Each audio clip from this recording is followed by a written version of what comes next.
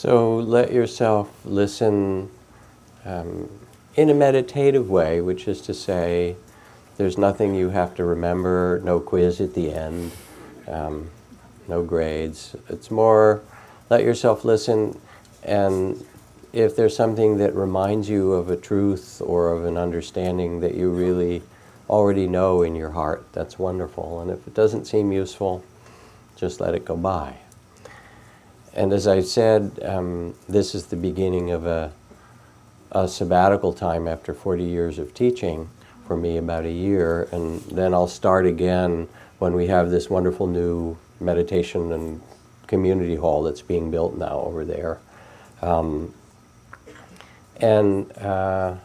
asked Allison if she might start by reading a poem, and she'll read a poem, then I have some things, a bit of teaching to do, and then she'll read some more poems and we'll do some kind of dialogue. And part of the spirit of this sabbatical is also to have time to do new creative things, and so this is the beginning of it. We'll see how it goes.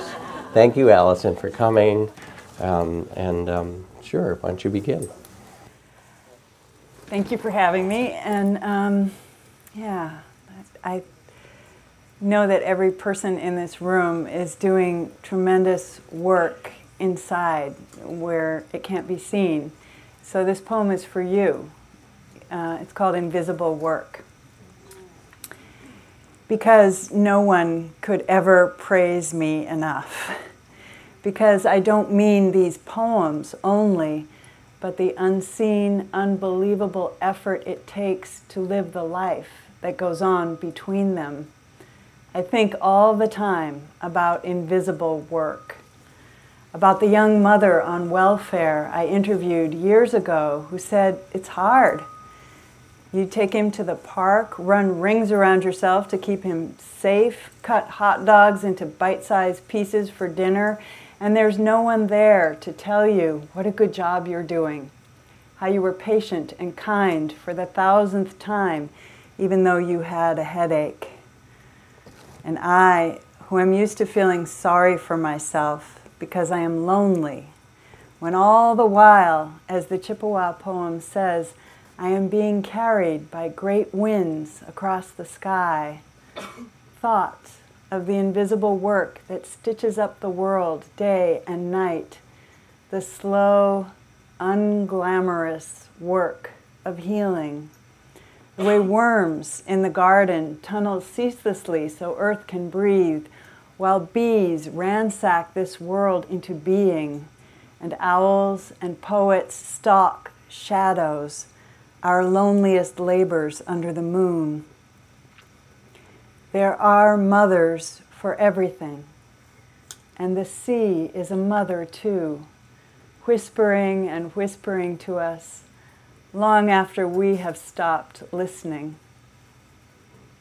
I stopped a moment and let myself lean against the blue shoulder of the air.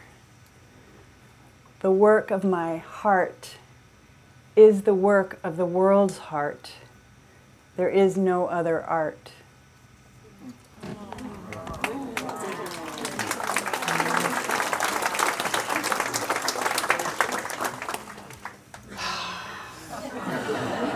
It's hard to follow that.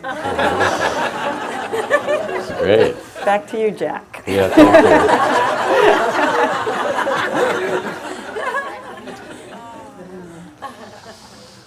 Well, I want to actually talk a little bit personally to start with tonight. And listening to that touches, maybe I can thread it into what I was going to say. In this sabbatical, I made time to begin to do other creative things, and I've just come back from traveling. Was at a conference for hundreds of teachers, educators, who are bringing mindfulness and compassion and social and emotional learning into elementary schools and middle schools, and they realize in our conversation, which mindfulness is, spreading now like, I don't know, Starbucks or something like that, right? What can I say? Only I got a little percentage, I'd be really, but anyway.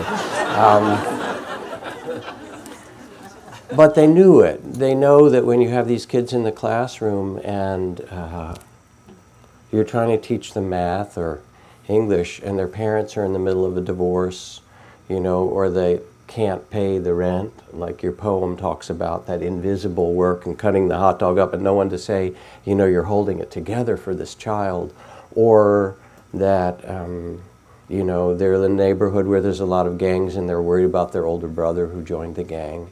And how can they study math when they're full of the fears and anxiety and trauma, really, that's part of their life at times? Or they just watch on TV and see school shootings. And then they're supposed to come and be quiet at their desk and learn how to do an essay. And so the teachers are so receptive to the fact that in this culture there are two kinds of needs. There's the outer need to develop economically, and there's these wild growth of the internet and technology and nanotechnology and biotechnology and all the amazing science things that we have, which haven't stopped continuing racism, hasn't stopped continuing warfare, hasn't stopped continuing environmental destruction. And so the teachers, as well as the other people I've been working with, really understood that there's two kinds of education that have to be wed together.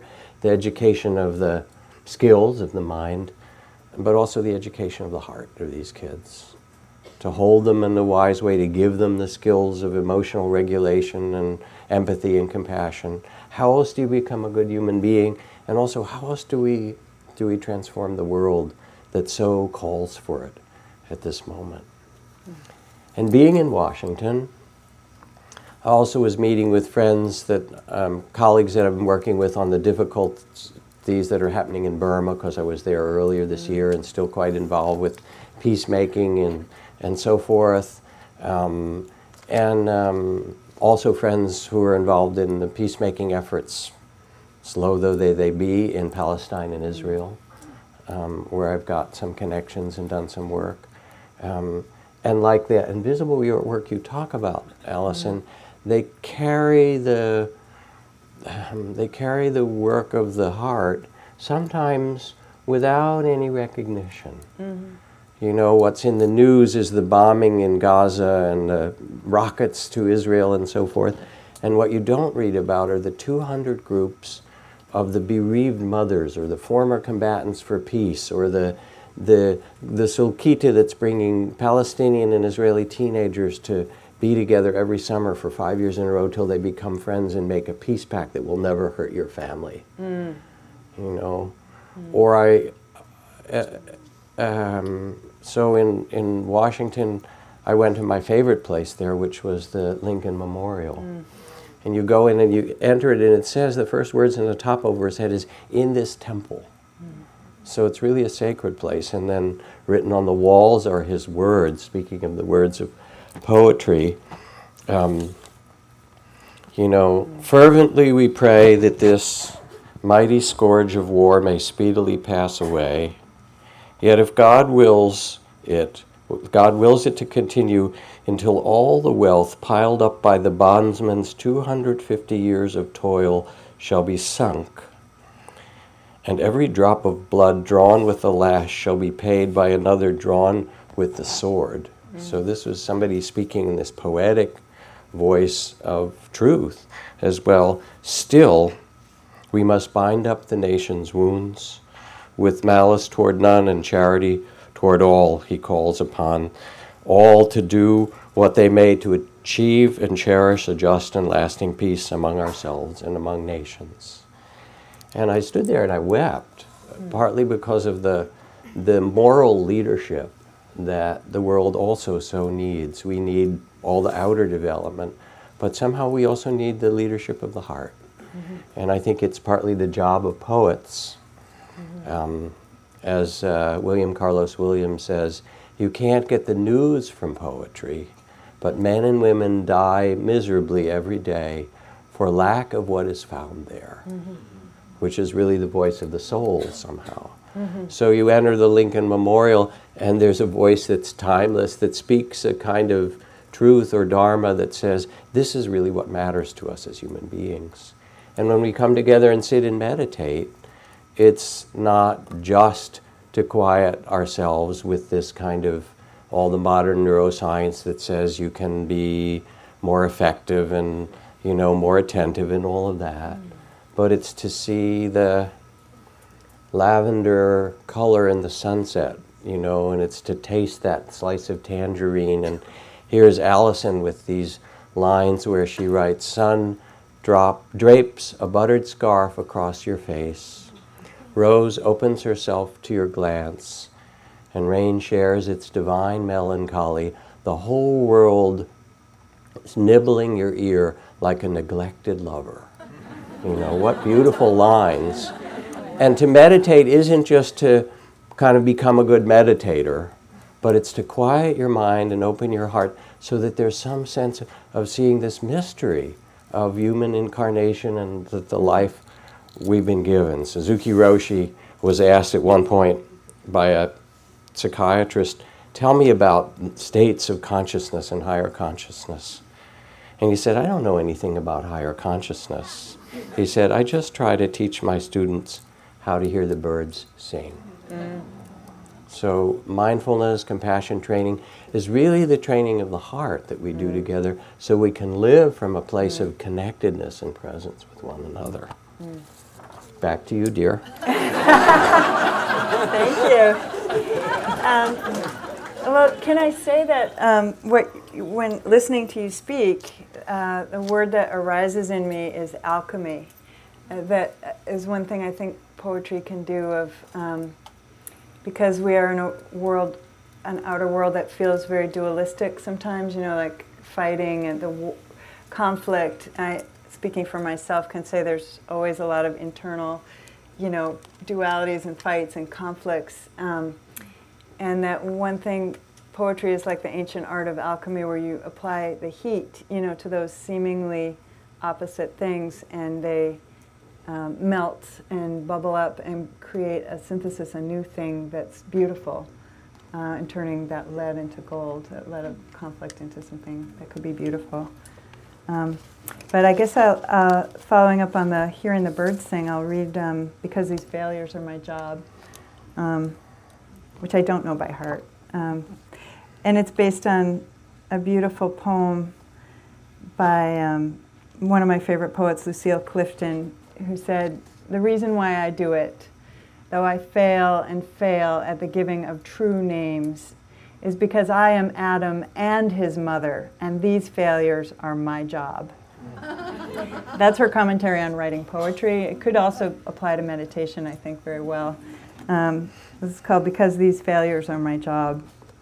This morning, I failed to notice the pearl gray moment just before sunrise when everything lightens. Failed also to find birdsong under the grinding of garbage trucks. And later, walking through woods to stop thinking for even 5 consecutive steps. Then there was the failure to name the exact shade of blue overhead. Not sapphire, not azure, not delft.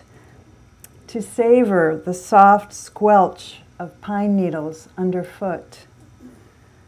Later, I found the fork raised halfway to my mouth while I was still chewing the last untasted bite.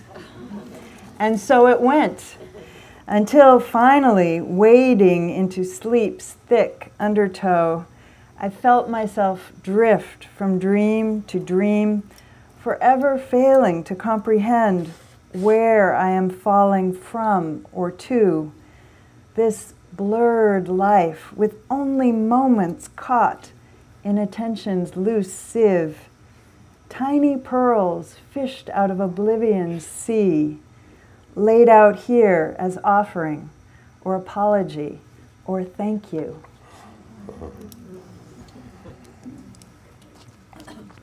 When the Buddha first began to teach, at least as the mythology and the old texts say, his first words were a poem.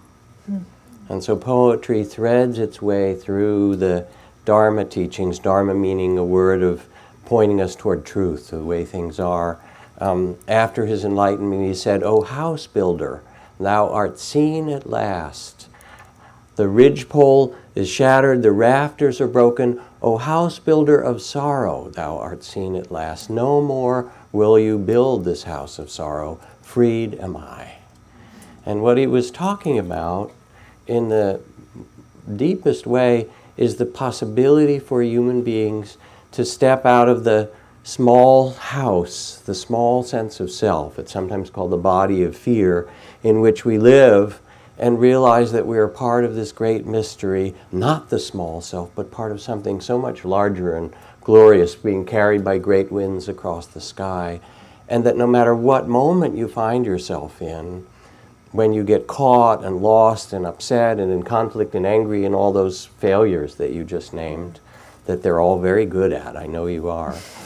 It's like that line from poet Ryokan, the Japanese favorite beloved poet, last year a foolish monk, this year no change. Right? That you see it, and then in the meditation or in the mindfulness that grows from your meditation, there are those moments where you go, oh, caught in that, wasn't I? Boy, got into that one again with that person, or with my own mind, got all tangled up, or lost my sense of self.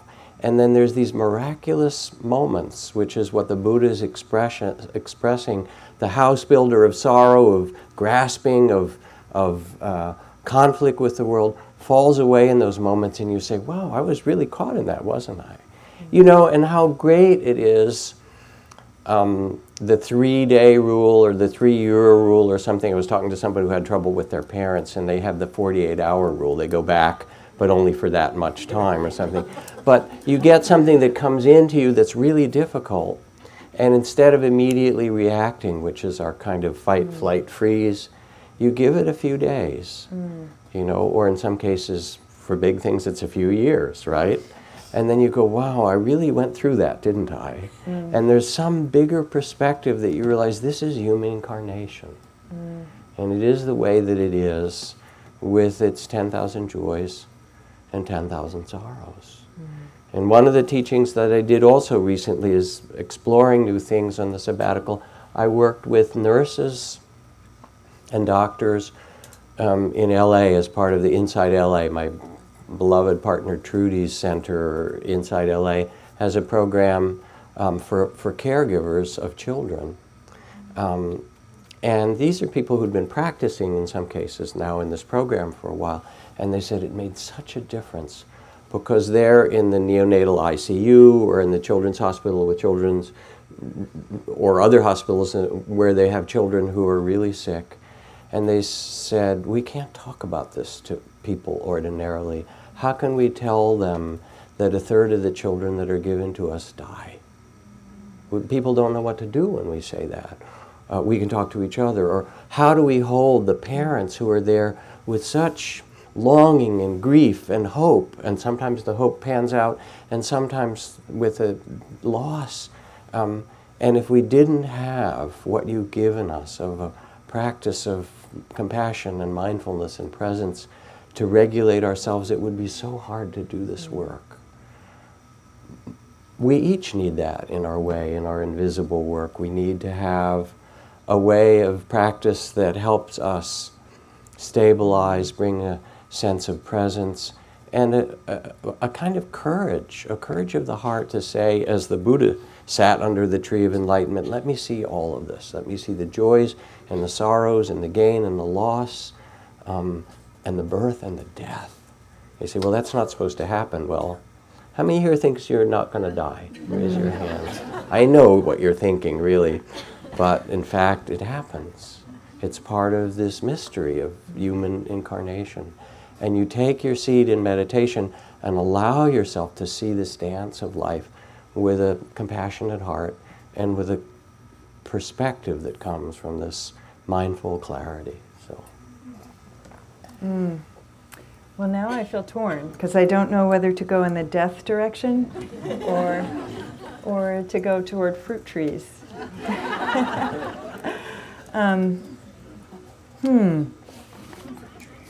Fruit trees? Okay, I heard a whisper. Fruit trees, fruit trees. Well, I can say that of the things I've done in my life, one thing I know that I did that was good, I just know that it was good, was I planted a couple of fruit trees. That's unequivocally good. No, no like second guessing, no Monday morning, like that was a good thing. Are they big? Did they grow up? They did, with very little help from me. I just stuck them in the ground and then, I forgot about them, and now they're huge. So we have a big fig tree in our front yard, and we live with trees, even though we live in the city. And this is called Everything I Know I Learned from Fruit Trees. It's short. Everything I know I learned from fruit trees.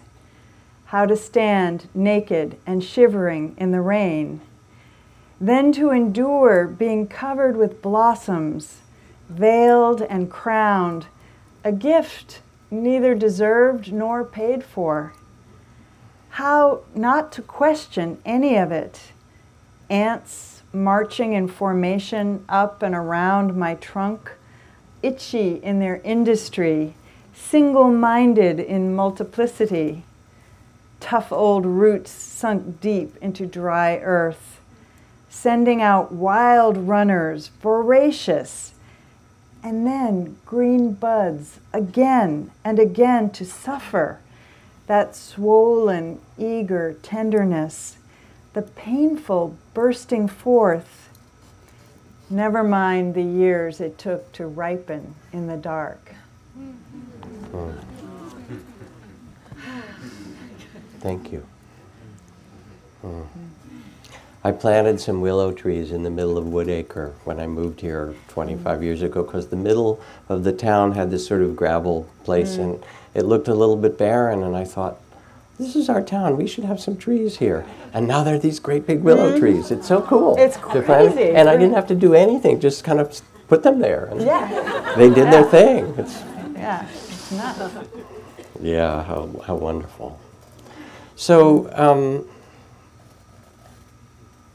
one of the other things to say, let's see where I'm going to go with this. Thich Nhat Hanh, Zen Master Thich Nhat Hanh, says that if you can see with the eyes of a poet is really someone who sees deeply. If you can see with the eyes of a poet, then in this single piece of paper is the tree that it was made from, growing on a forest ridge in British Columbia, perhaps, and the rain clouds that watered that tree and kept it going, just as you're talking about, and the soil underneath it, and the logger who cut it down, and the logger's wife who made lunch for him that morning and put it in his lunch pail, and the oil driller somewhere in the Arctic who sent the oil for his truck, his logging truck. And basically, if you can see deeply, which is to say, to see with the eyes of a poet, you see that any small part of the universe cannot be separated from the rest of it. You really understand interdependence. And I think when we sit in meditation, again, it's not like a new grim duty that you have to do. All right, I go to the gym, I go to therapy, I work out, I try to do my diets better and things like that. And now I'll meditate and I'll make myself better, like some self-perfection thing. Doesn't work. You've tried that already. Self-perfection is a losing game. It's not really about perfecting yourself. If anything, it's about perfecting your love. To discover that you can sit and quiet your mind and open your heart and look and say, where are we? This human incarnation, so mysterious, and then what do I want to do with it? And you sit, and sometimes the sitting feels very peaceful and calm, and you go, oh, got it, And sometimes you sit, and it's like you're sitting in the middle of a wild storm, or the ocean of tears, which is the image of the Buddha, that your tears are as vast as the ocean, but also your heart can be as wide as the sky.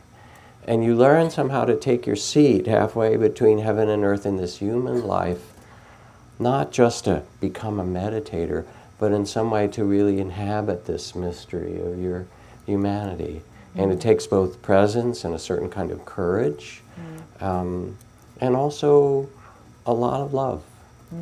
Because we tend to be so critical and self-judgmental. The Dalai Lama couldn't understand it when we asked him about self-hatred. He said, self-hatred, what's that? Long time translating self-hatred back and forth. Finally he looked up, it's like he'd never heard of it. He said, but this is a mistake. Right. But there we are. You know, and you sit with all of it. You sit with shame and guilt and self-hatred and longing and judgment, and you say, oh, there's the judging mind. Thank you for your opinion. There's self-hatred. You bow to that. Thank you. And you name what's present, and you become the space of awareness and compassion that can say, yes, this is humanity, and now how will I live in the midst of all of that? I have a poem Do you in have a poem? response to that. Yeah. You have a poem? Funny you should ask. Yeah.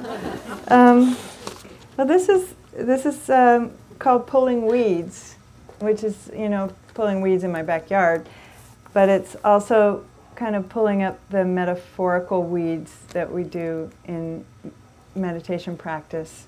You don't know this one because it isn't published yet. New poem. A new one, yeah. Pulling weeds. You have not dug up the root. You've sweated, true. You've thinned ornamental grasses high as your waist, till your pants bloomed with auburn fluff. You've clipped aggressive waving fronds of night-blooming jasmine, hanging through the fence like girls at a rock concert. You've hacked back crowded purple sage, snapped at dry sticks, yanked prickly leaves and stems.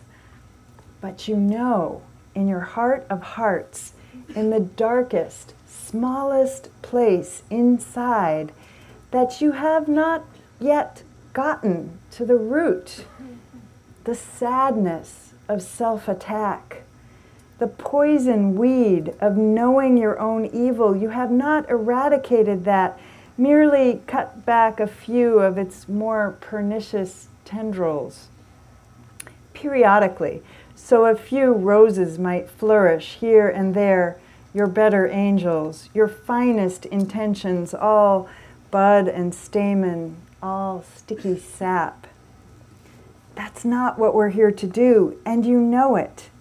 Everything's compost. Throw cut branches into the fire. Green smoke, white smoke makes your eyes sting and your throat close. But still, you have not yet pulled yourself up by the root, the vanity, the sense of separate otherness, the stubborn, prickly, florid train wreck of ego personality. There's the castor bean tree, beautiful, toxic, which someone planted years ago in a fit of reckless aesthetics, besotted with its mauve leaves, its Martian pink rubber ball spikes covering the inedible black seed. No matter how close to the ground you raise it, it returns, like the witch in the fairy tale. And you know, even your best qualities, a certain openness to truth, a generosity of spirit, those times when it is easy to be generous, go rank when they are allowed to squander themselves. And you know also that you are the witch in this tale, setting the spell, conjuring the thickets, as well as the prince hacking his way through brambles to love that sleeping slattern, nothing to do for centuries but dream of dismantling daisies with impunity, with dreamy abandon. And you know you are also the noxious protective weeds, the protective barrier, hugging close to the chest all your precious wounds. Is it the better part of prudence that keeps you from ruining your back, tugging up something hell-bent on staying stuck in the earth? Are the flaws perhaps essential as dandelions to dirt? Would it be hubris to expect premature enlightenment, or just plain cussedness? Or then again, could all this vaunted work be merely a ruse, behind which the face of your true self lies hiding.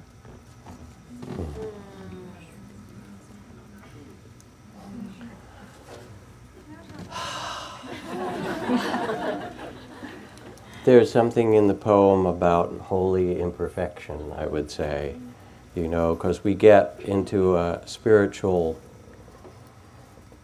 practice of one kind or another, and in many of your cases, several kinds. And then there's this notion somehow that if it works right, no more weeds, right? Exactly, and no more conflict. It turns out that there was even conflict for the Buddha or Jesus. Somebody was calling me and having trouble with their family recently, really a lot of trouble, and I just reminded them, I said, when Buddha and Jesus went home, they had trouble with their family too. So just know that it's part of the game in some way.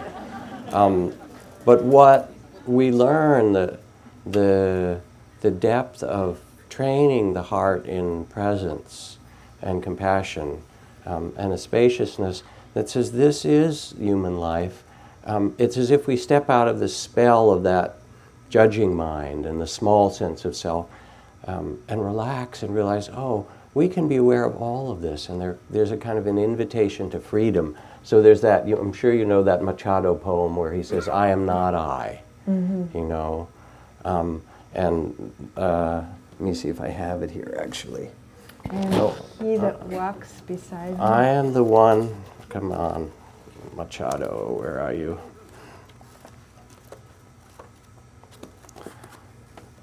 I can't find it, but I remember some of the lines. I'm the one who forgives sweet when I hate.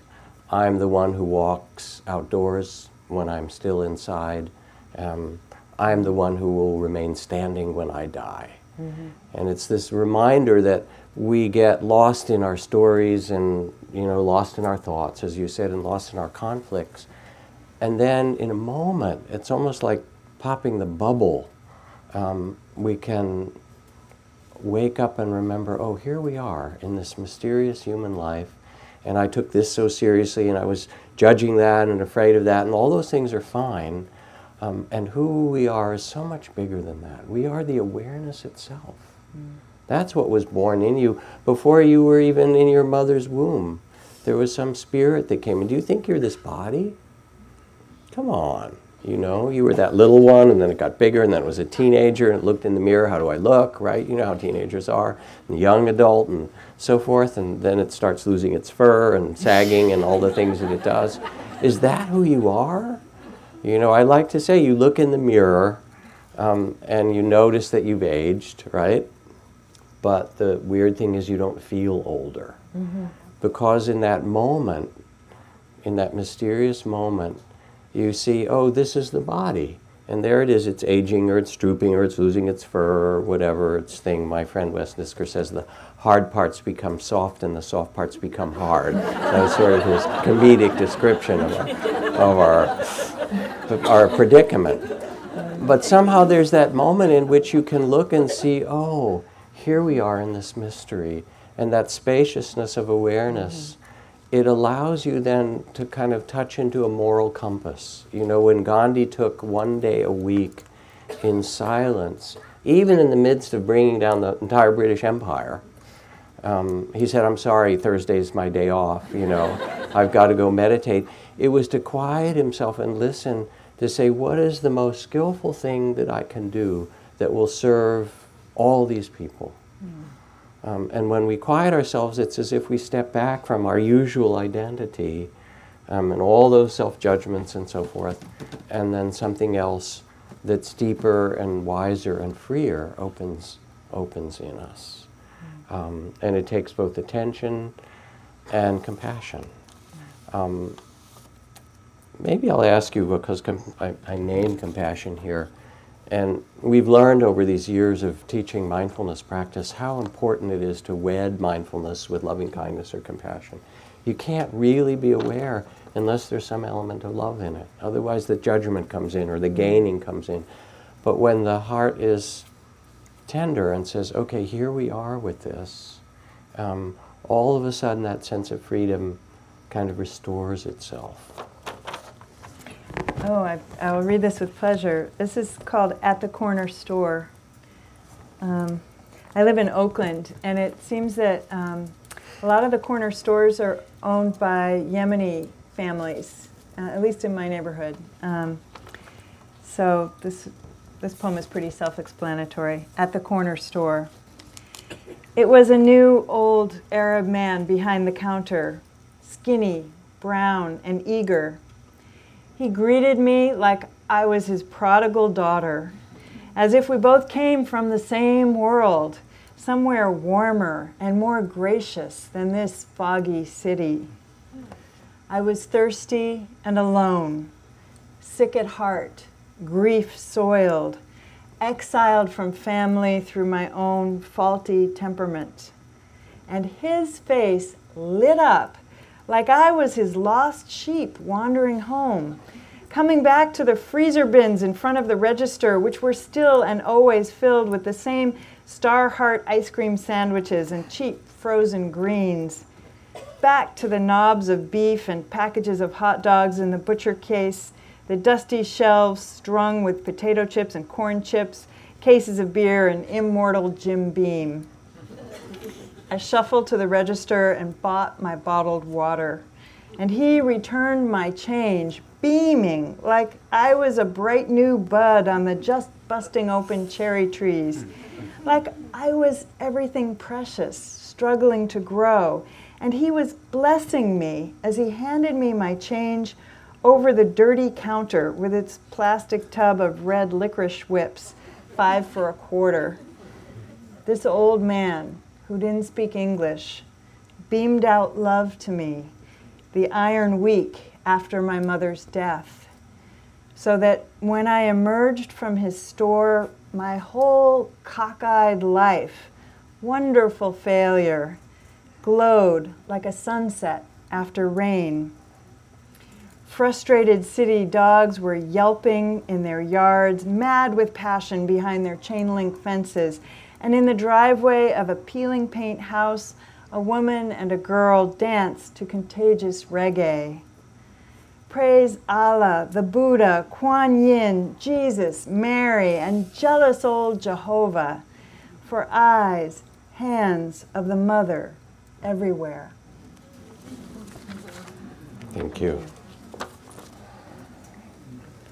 And it can be that moment where somebody sees you, where you see yourself, or someone sees you with that kind of love. In India, it's called the glance of mercy. You go to see the teacher and you're a mess. Your life, you know, those lines that you write in the iron week after your mother's death, or, you know, sick at heart, grief-soiled, exiled from family through my own faulty temperament. That's a pretty risky thing to say, right? There you are. And then somebody looks at you, the glance of mercy, as my teacher Deepa Ma, who's this wonderful woman in Calcutta, did when I was going through a hard time. I went to visit her. And she just loved me up so much that I became kind of drunk. And I said, oh, okay, it's all right now, it's fine. And I was like smiling for a few days because she wasn't interested in my story. She wasn't interested in the struggles or the gains or the losses. There was some way in which she just looked deeply and saw me and loved me in a way that we each need to find to love ourselves. This past week, Joshu Sasaki Roshi, Rinzai Zen master in Los Angeles, the senior Rinzai Zen master in America, passed away at age 107.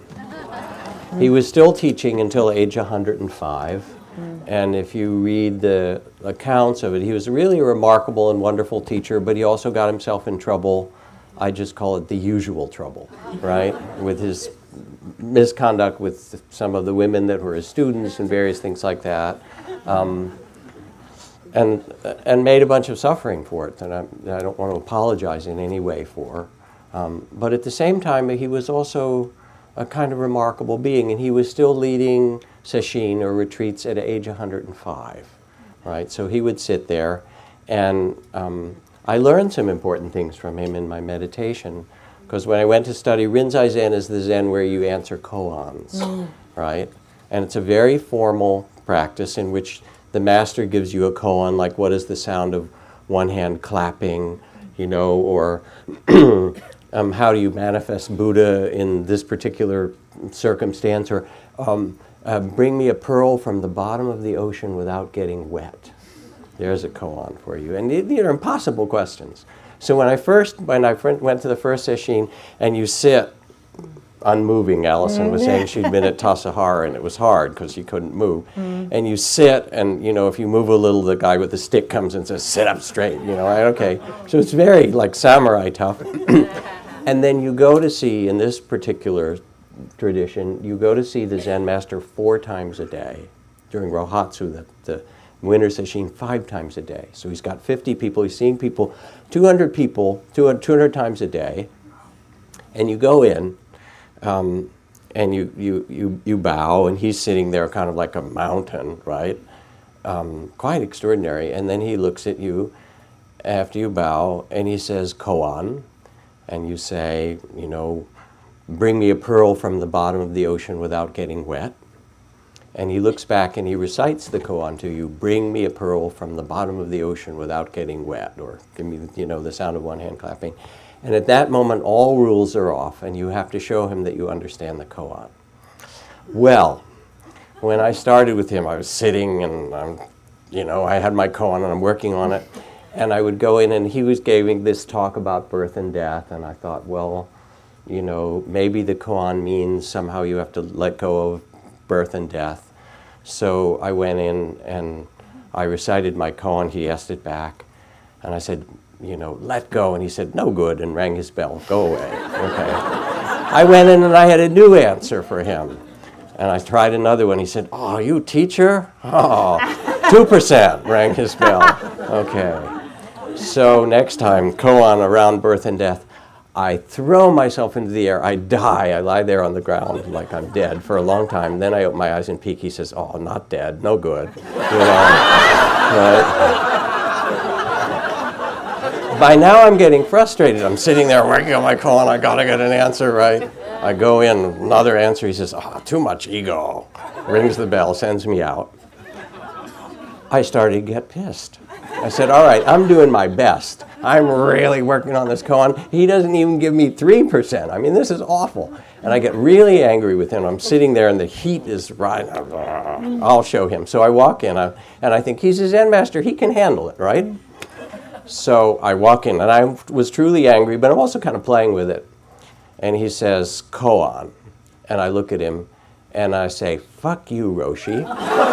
I put out the candle with my hand that's in front of him, and I pick up his bell, and I ring it myself. Okay. I turn around to walk out, and as I get to the door, I hear the bell ringing again, and he says, no, not the answer.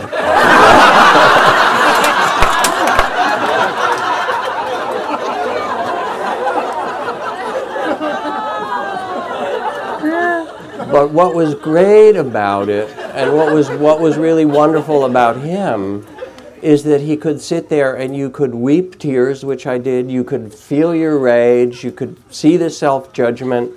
And he would say, yes, this too. All right, now continue to practice. He became the container. He became the Buddha that would say, all right, show me everything. Show me whatever is there. And that's not who you are. There's something bigger than that.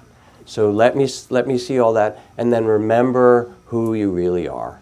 So I'm going to give you an answer to a koan, which you're not allowed to do, but I'll tell you why in a second, and then throw it back to Allison here. So we had a teachers conference that I've been hosting over the last 30 years, various teachers from around, sometimes with the Dalai Lama in India or so forth here. And at this conference, there were 100 or more Buddhist teachers, and one Robert Aiken Roshi, American Zen master, was about to retire. He was, I don't know, about in his early 80s, and it was the last meeting he was going to come to. He was going to leave his community and retire. And so at the end of it, being, a bit of a troublemaker as I am, I said, Roshi, before you retire, would you give us the answer to one koan? And he said, okay. So everybody paid attention, right? And he said, when I was in New York City in the 1950s, my first Zen teacher was Nyogen Sensaki, a very wonderful Zen master. He said, and I would visit him as an apartment, And he gave me a koan as I was walking out the door from the first day of meeting with him. I'd been studying Zen. On the table just by the door was this beautiful Japanese bowl. And if you looked inside the bowl, there was this giant spiral from the center of it to the rim. And he picked up the bowl and turned it to me, and he said, does the spiral go from the outside in, or does it go from the inside out? That was the koan. All right, so you got a moment now, right, before I give you the answer, to ask, well, you know, do things go from the outside in or from the inside out? How do you answer this, right? Zen master says, oh, 2%, no good, right? So we all sat with it for a little bit. And then he was in his 70s, and he's kind of tall and lanky, and he sort of slowly got himself up from where he was sitting, and stood up and put his arms in the air like this, as if he was the bowl. And then he turned one way, outside in, and then he turned all the way around. I can't turn quite that far. And he made a circle from inside out. He became the bowl, and he demonstrated that we have inside going out and outside going in. And then he just bowed to us and sat back down. It was really elegant. It was beautiful. It was as if saying you can embody all the parts of this world, from the inner to the outer. They're connected, and it's not an idea, but it's actually something that you get in your being. Over to you. Did you ever figure out the pearl one? Did I figure out what? The pearl one. I'm not allowed to tell you. Oh, man. Sorry. Maybe when I retire, you can ask me. That reminds me of... Here it is. Right there, yeah. Oh, it's beautiful. It reminds me of my favorite joke. Would you like to hear it? Sure. How many surrealists does it take to screw in a light bulb? I don't know. A fish. Isn't that great? That's kind of like a con, isn't it? It is. It is. It's a really good joke, I think. It's the only one I can Then we'll remember. talk about metaphor in a minute. Okay, I have a story we'll talk. for you. Oh yeah, we Not haven't yet, talked about not it. yet. Okay. Well, you probably figured out the way that I write is I usually take something I did that was screwy and write about it. That's often, so I have a lot of material.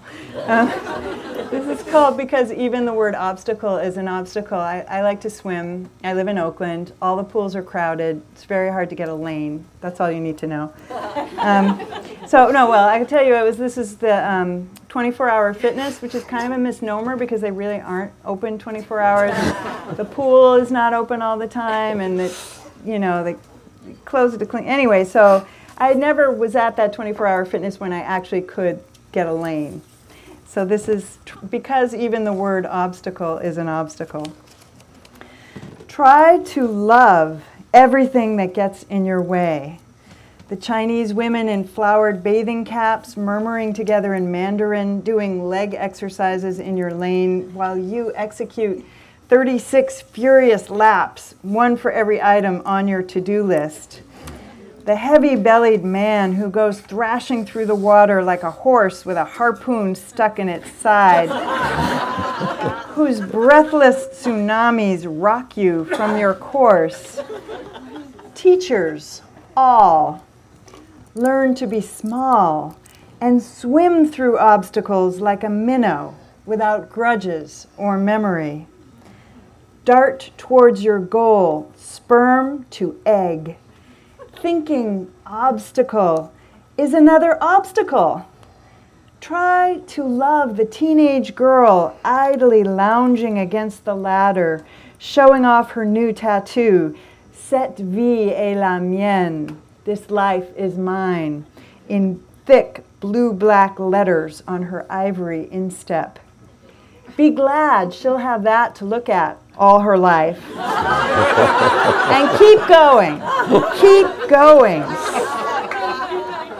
Swim by an uncle in the lane next to yours who is teaching his nephew how to hold his breath underwater, even though kids aren't allowed at this hour. Someday, years from now, this boy who is kicking and flailing in the exact place you want to touch and turn will be a young man on a boat at a wedding, raising his champagne glass in a toast when a huge wave hits, washing everyone overboard. He'll come up, coughing and spitting like he is now, but he'll come up like a cork, alive. So your moment of impatience must bow in service to a larger story. Because if something is in your way, it is going your way, the way of all beings, towards darkness, towards light.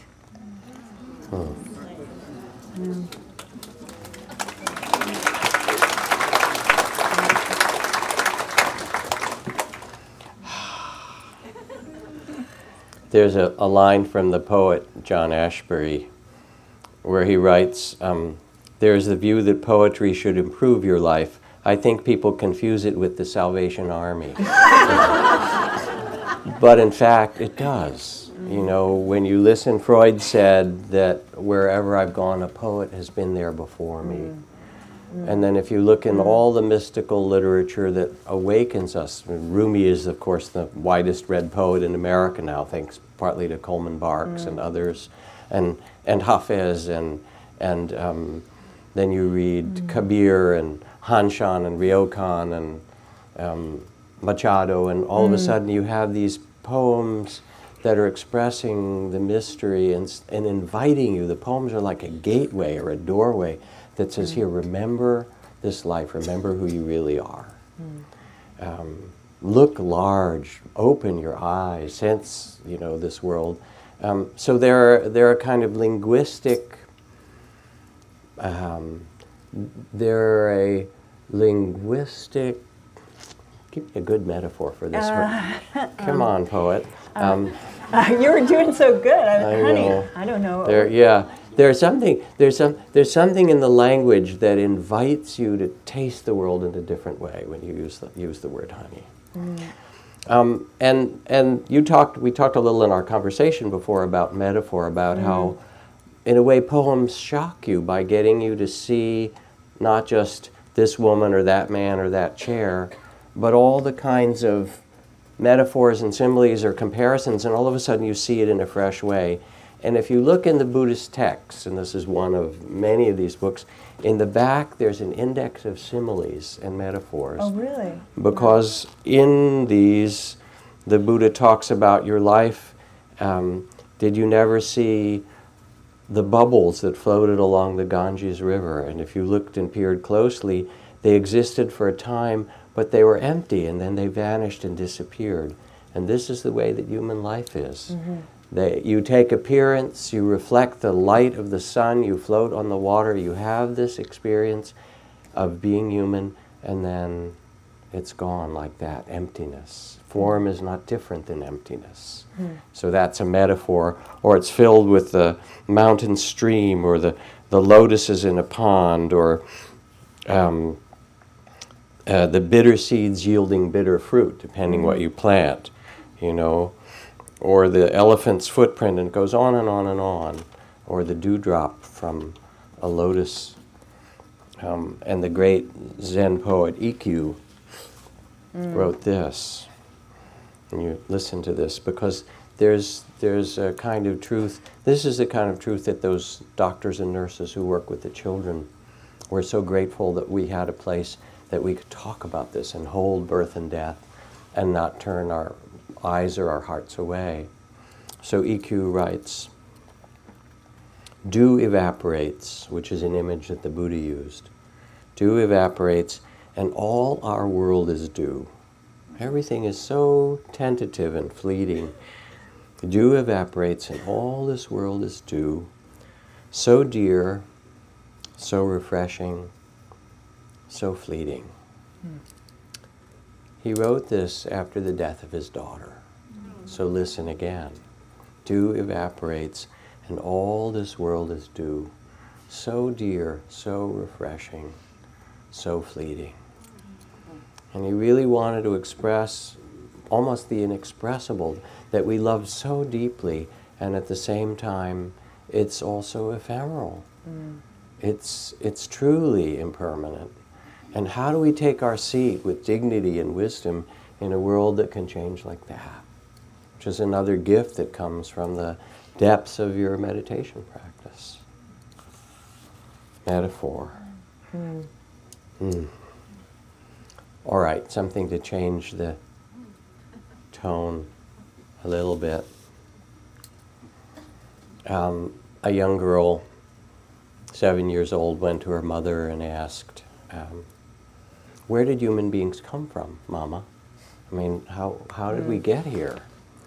And her mother said, well, God made the Garden of Eden and put Adam and Eve there, and then they had children and grandchildren, and eventually all the people all the way down to making you. The little girl was happy. She went to talk to her father and said, Daddy, where do people come from? You know, I asked Mama, where do we come from as human beings?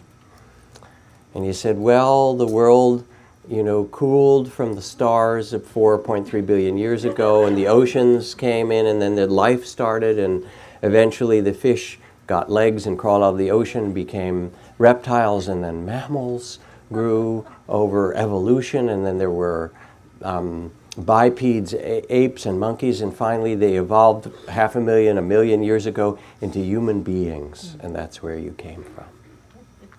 So she went back to her mom, and she said, Mom, you told me this, you know, whole thing about Adam and Eve and so forth, but I'm confused because Daddy talked to me about, you know, evolution and monkeys and so forth, and I don't know what to think. And she looked back and she said, well, I told you about my part of the family, and Daddy told you about his part.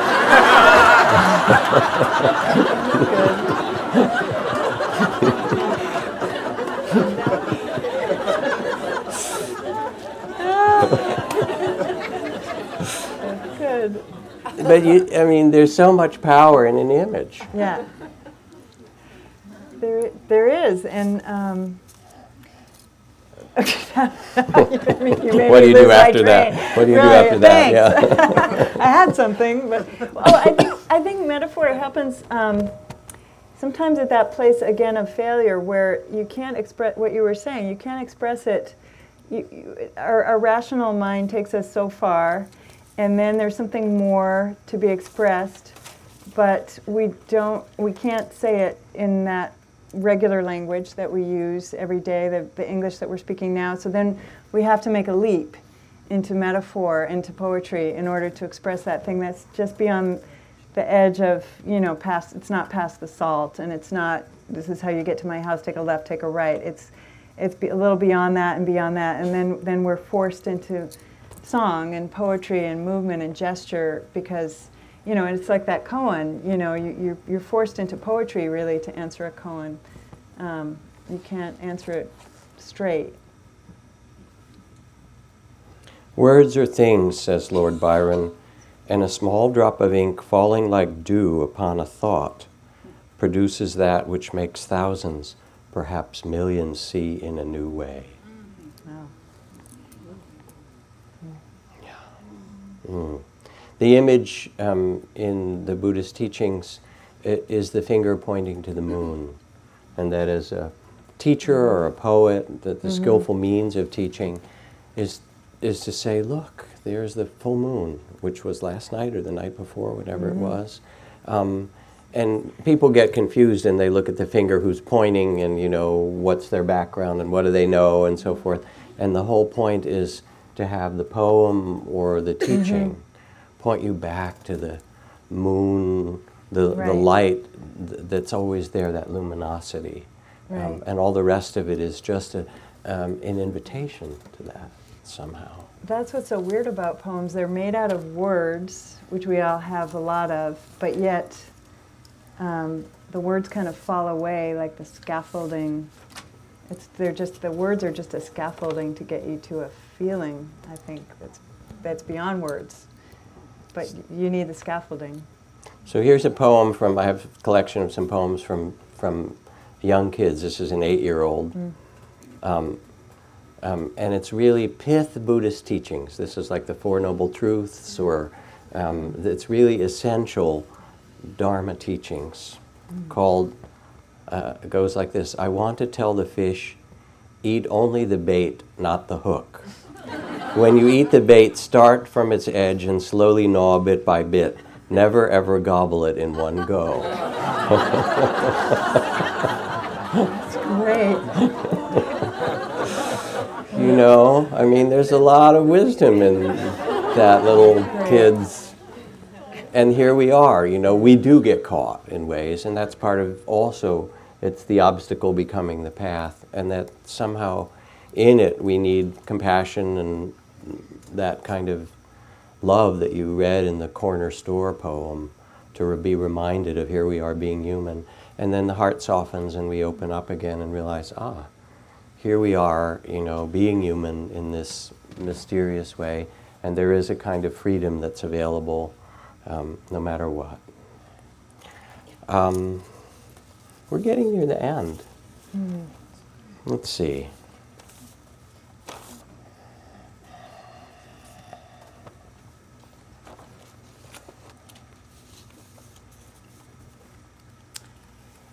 Would you like me to read Consider the Generosity of the 1-year-old? That would be beautiful, and then I have a few things to say, and we'll call it a night. Okay. Sit for a moment. Consider the generosity of the 1-year-old who has no words to exchange with you yet, and instead offers up her favorite drooled-on blanket, her green rhinoceros as big as she is, her cloth doll with the long blonde pigtails, her battered cardboard books swung open on their soggy pages. If you were outdoors, she would hand you a dead beetle, a fistful of grass, a pebble, by way of introduction or just because. And if a moment later she wants it back, it's for the joy of the game that makes of every simple object an offering. This is me. Here is who I am. Oh. In the same way, sun drapes a buttered scarf across your face. Rose opens herself to your glance, and rain shares its divine melancholy. The whole world keeps whispering or shouting to you, nibbling your ear like a neglected lover, while you worry over matters of finance, of relationship, important issues related to getting and spending, having and hoarding. Though you were once that baby, though you are still that world.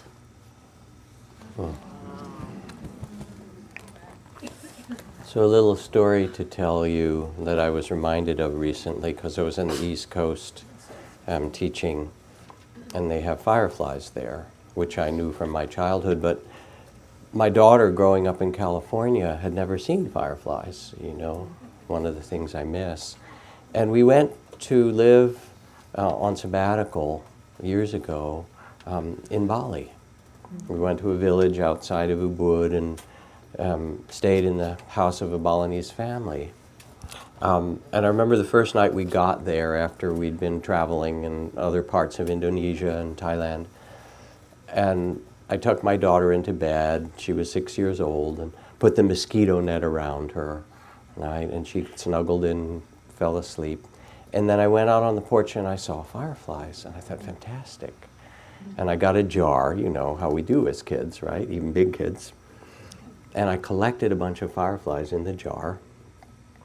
Then I went inside and I poked open her mosquito net, and I opened the jar and let all the fireflies inside the mosquito net. And then I woke her up. I said, Caroline, look, there are fireflies here.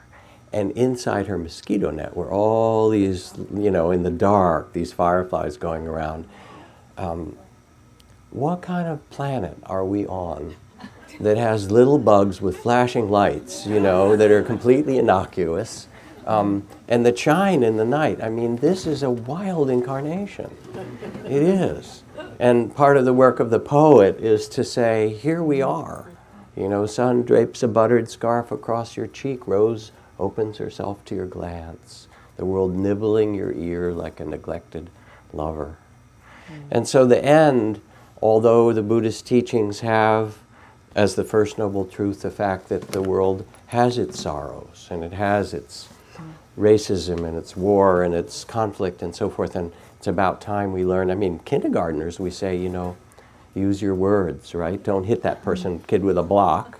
We actually teach them to use their words. I think it's time, like in Washington and London and wherever it happens to be, Moscow and Baghdad and so forth, that people learn somehow to do this, that we as a species learn. But the end of the path, the journey is really not the invitation of suffering, although we need to turn and face it and be honorable and honest about the troubles of humanity. But the point is to see them with wisdom, to quiet yourself, to quiet your mind, to open your heart so that there's some sense of compassion for us all, and to realize that there is another way, that we can live from a place of perspective and understanding and wisdom wherever we are, and that wisdom is your birthright. It is who you really are. You, the Buddhist texts begin, "O nobly born, O you who are the sons and daughters of the awakened ones, remember who you are and carry this dignity and this wisdom and this compassion no matter what happens."